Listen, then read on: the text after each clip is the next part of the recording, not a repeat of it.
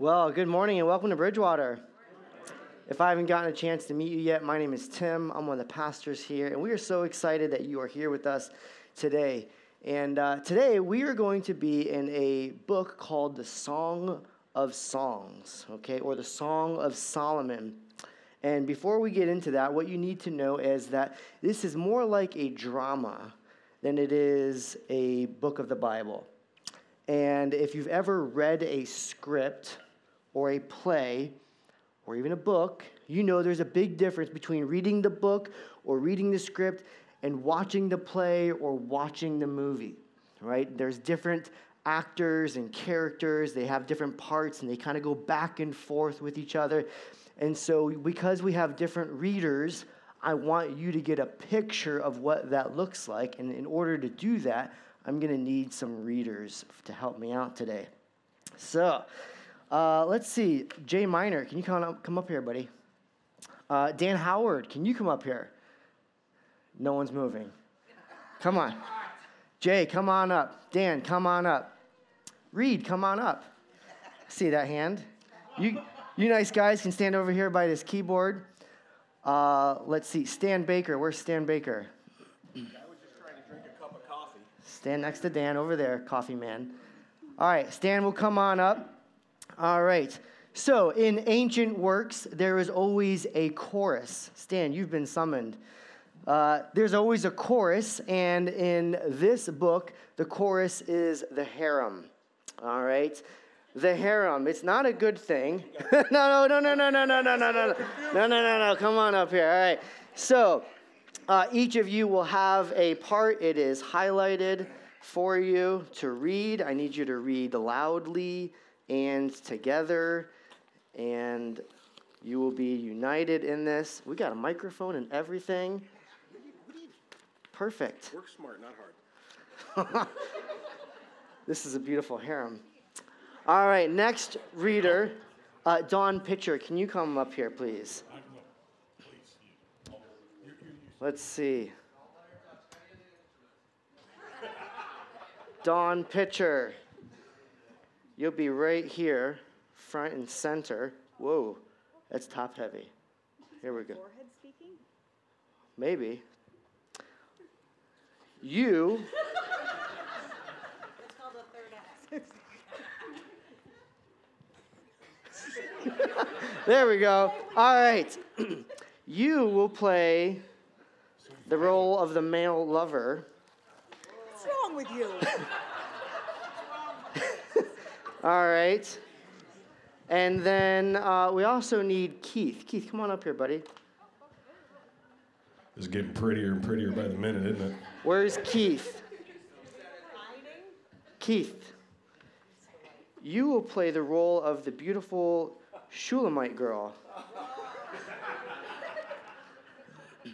All right. Now, just to better identify our lovely group, you get one for your wrist. There you go. All right, that's for you. All right. So, what we have going on here is...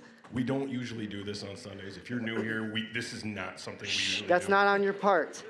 I'm the narrator. All right, so what we have here in the book of Song of Songs is the lovely Shulamite girl has been brought away from her country home. She's now in the palace working under the King Solomon.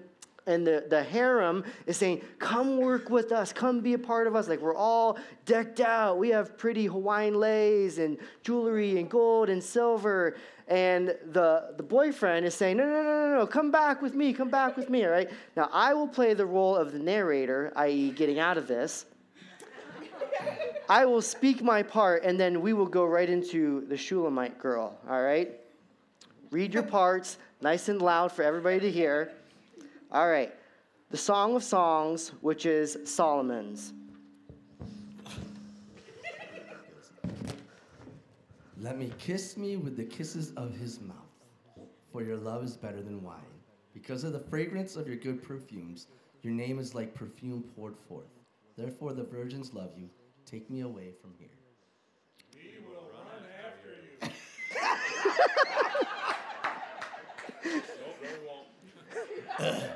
The king has brought me into his chambers.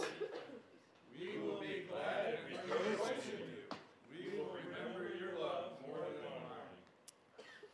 wine. Rightly do they love you. I am dark but lovely, O daughters of Jerusalem, like the tents of Kedar, like the curtains of Solomon. Do not look upon me because I am dark, because the sun has tanned me. My mother's sons were angry with me. They made me the keeper of the vineyards, but my own vineyard I have not kept. Tell me, O you whom I love, where you feed your flock, where you make it rest at noon. For why should I be as one who veils herself by the flocks of your companions? If you do not know, O fairest among women, follow in the footsteps of the flock, and feed your little goats beside the shepherd's tents. I liken you, my darling, to a mare among Pharaoh's chariot horses. Your cheeks are covered with ornaments, your neck with chains of gold. Yes, we will make you ornaments of gold and silver studs. While the king is at his table, my spikenard sends forth its fragrance. A bundle of myrrh is my beloved to me, that lies all night between my breasts. My beloved is to me a cluster of henna blooms in the vineyards of Engi. Behold, you are fair, my love. Behold, you are fair. You have dove's eyes. Behold, you are handsome, my beloved. Yes, pleasant. Also, our bed is green. I like green. The beams of our houses are cedar, and our rafters are fir. I am the rose of Sharon and the lily of the valleys. Like a lily among thorns, so is my love among the daughters. Awesome. Good job. Give them up for our readers. All right, you can be seated. Thank you.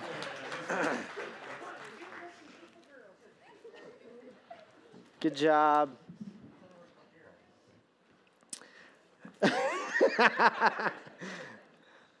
All right, so we have this interesting thing going on here between the Shulamite girl and her boyfriend, her fiance, her lover, whatever, and this harem is trying to pull her in, trying to entice this girl, and they're saying like, look, come be with us, like we are so beautiful, we're all decked out, and the lover is like, yeah, you're kind of like a decorated horse with ornaments and gold and jewelry, and they're like, yeah, we love jewelry, we love ornaments, and the lover is like, but I don't really like that. And she is trying to figure out, where do I go? Do I stay in the palace? Do I be a part of this harem? Or do I go and pursue my fiance who is still back home off in the country? And so that's where we pick up Song of Songs, chapter 2. And I will read verse 14. This is the role of the male lover. All right. My dove is hiding behind the rocks, behind an outcrop of the cliff. Let me see your face. Let me hear your voice. For your voice is pleasant and your face is lovely. Then verse 15. Now we're not exactly sure who's saying this, but we do know that this is the advice to the couple. Catch all the foxes, those little foxes, before they ruin the vineyard of love, for the grapevines are blossoming. So that's the advice, and they're not saying go literally catch actual foxes, but there's these metaphorical, figurative foxes. They represent the problems and the issues and the temptations and the difficulties and the obstacles that you see in your relationship.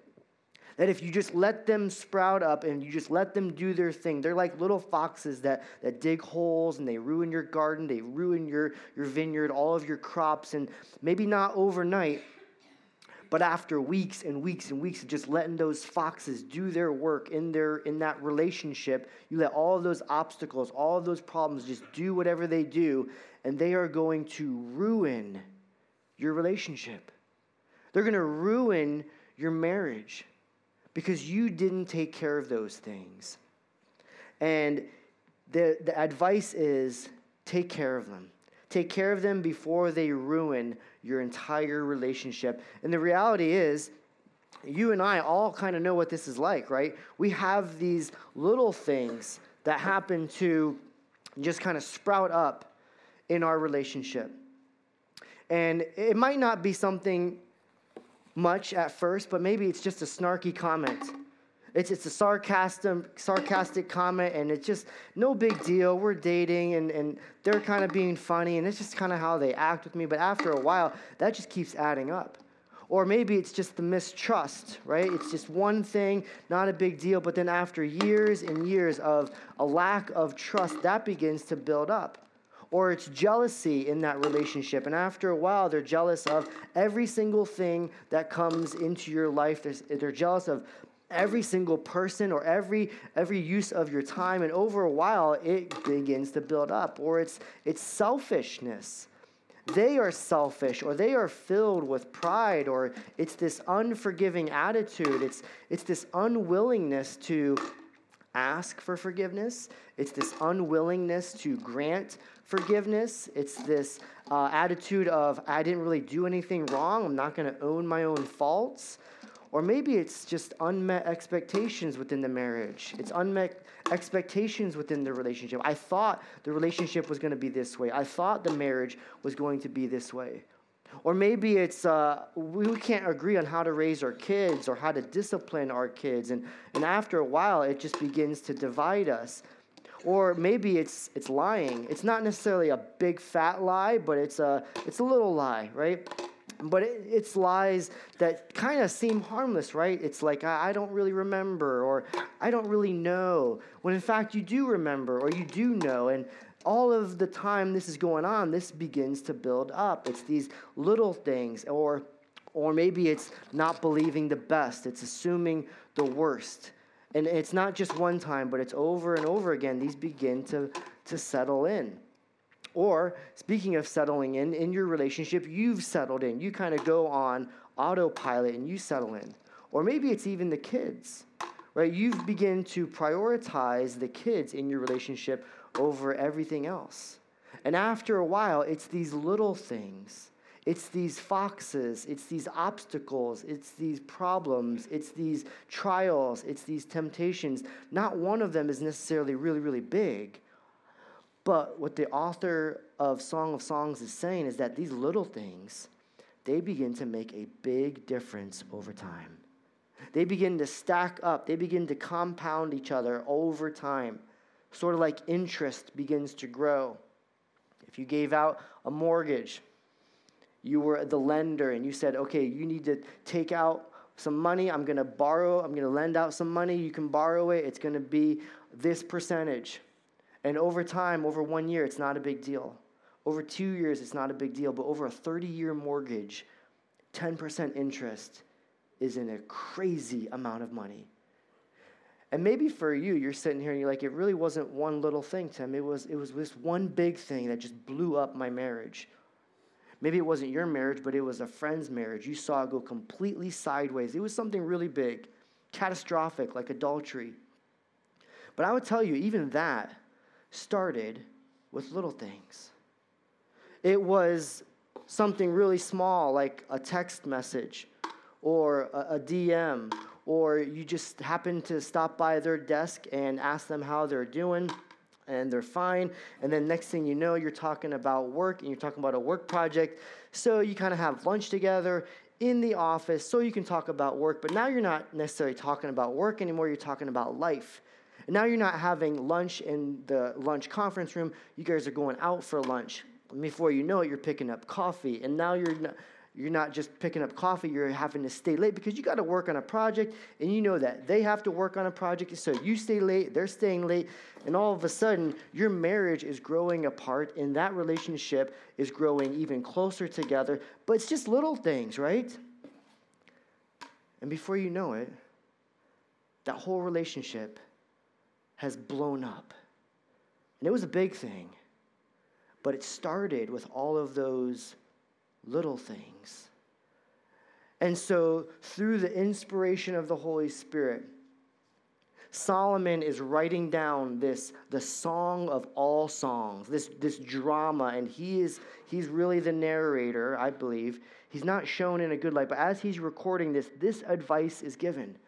Catch all the foxes. Take care of them. Because if we let those problems, those trials, those obstacles, those difficulties begin to sprout out and we don't take care of them, they will absolutely ruin our relationship. It doesn't matter who you are or what your background is, what family you came from. If you let that go over time, it will absolutely destroy you. And so if you want your relationship to flourish, you have to be proactive. Just like there are little things that will destroy your relationship, there are little things that you and I can begin to do that can build and breathe life into that relationship.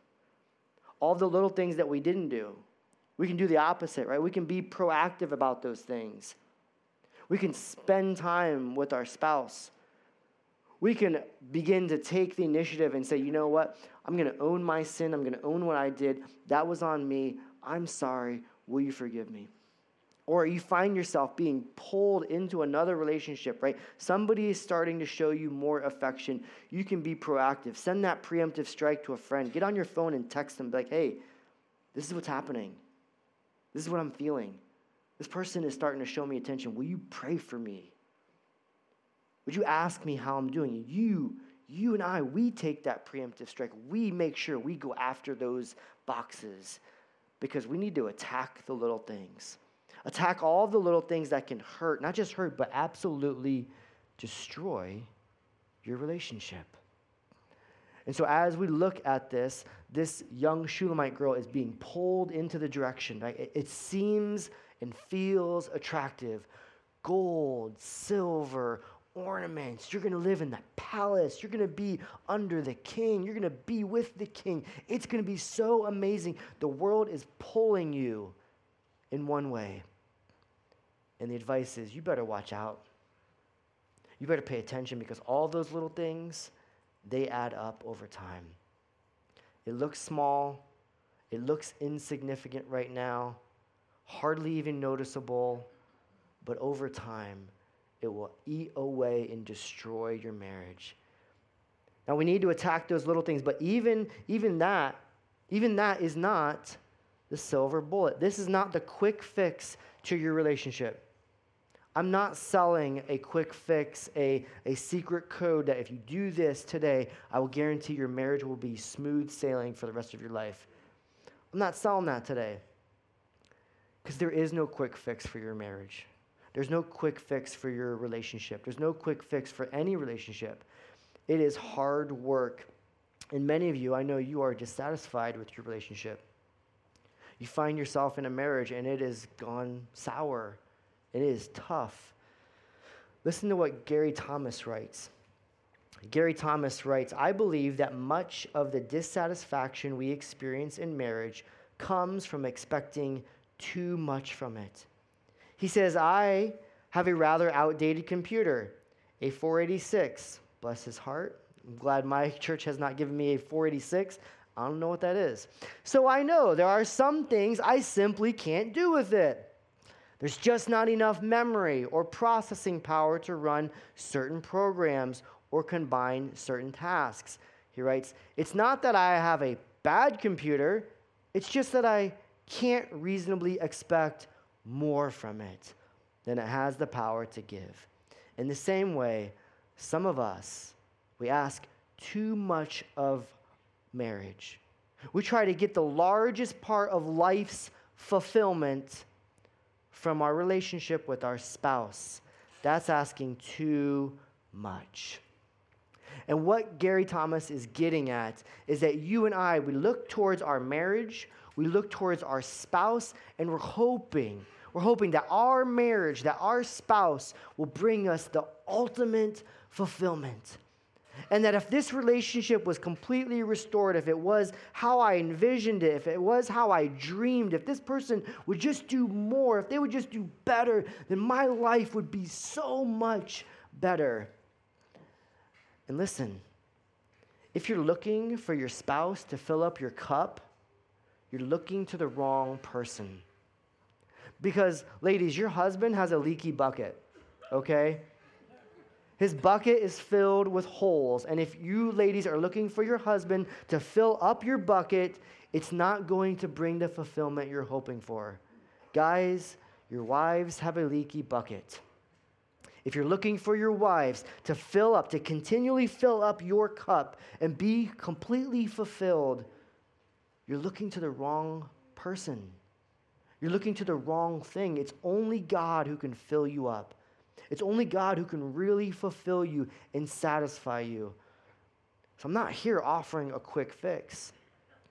And so what Gary Thomas is getting at is sometimes we ask too much.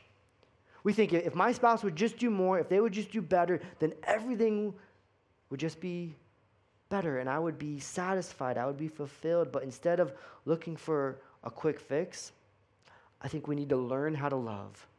We really need to learn how to love our spouse. Whether you're married or you're dating somebody or you're engaged or you're single, we have to be a people who really learns how to love. Not fall in love, because you fall in love and fall out of love just like you step in or step out of something in your backyard. Purposely choose to learn how to love. And so we're going to have to make some choices. So let's go to 2 Timothy 3, right? Because we have some choices to make today. 2 Timothy chapter 3, Paul's writing this letter to a young pastor named Timothy, and he says, "You should know this, Timothy, that in the last days there will be very difficult times. For people," let me explain, "for people will love only themselves, and they will love their money, and they will be boastful and proud. They will be scoffing at God. They'll be disobedient to their parents. They'll be ungrateful. They will consider nothing sacred." And he's saying the reason everything has gone sideways is because they love themselves too much. The reason everything has gone sideways is because they love their money too much. They are self-centered, self-focused, looking at themselves, being a narcissist, loving just themselves. Look how beautiful I am. Look how amazing I am. I've got to seek after what I want, what I need. This is all about me, right? Gary Thomas addresses that. You're looking for this marriage to fill up your cup. You're looking for your spouse to fill up your cup. But the world says, who can love me? How can you show me more affection? But love is all about what can I give? How can I love somebody? And so, how do I know if I'm a lover of self? Well, if you're a lover of self, before you make a decision, what kind of questions do you ask? Do you ask questions, okay, what's in it for me? I'm about to get a new car. I'm about to get a new truck. I'm about to get a new Jeep. What's in it for me?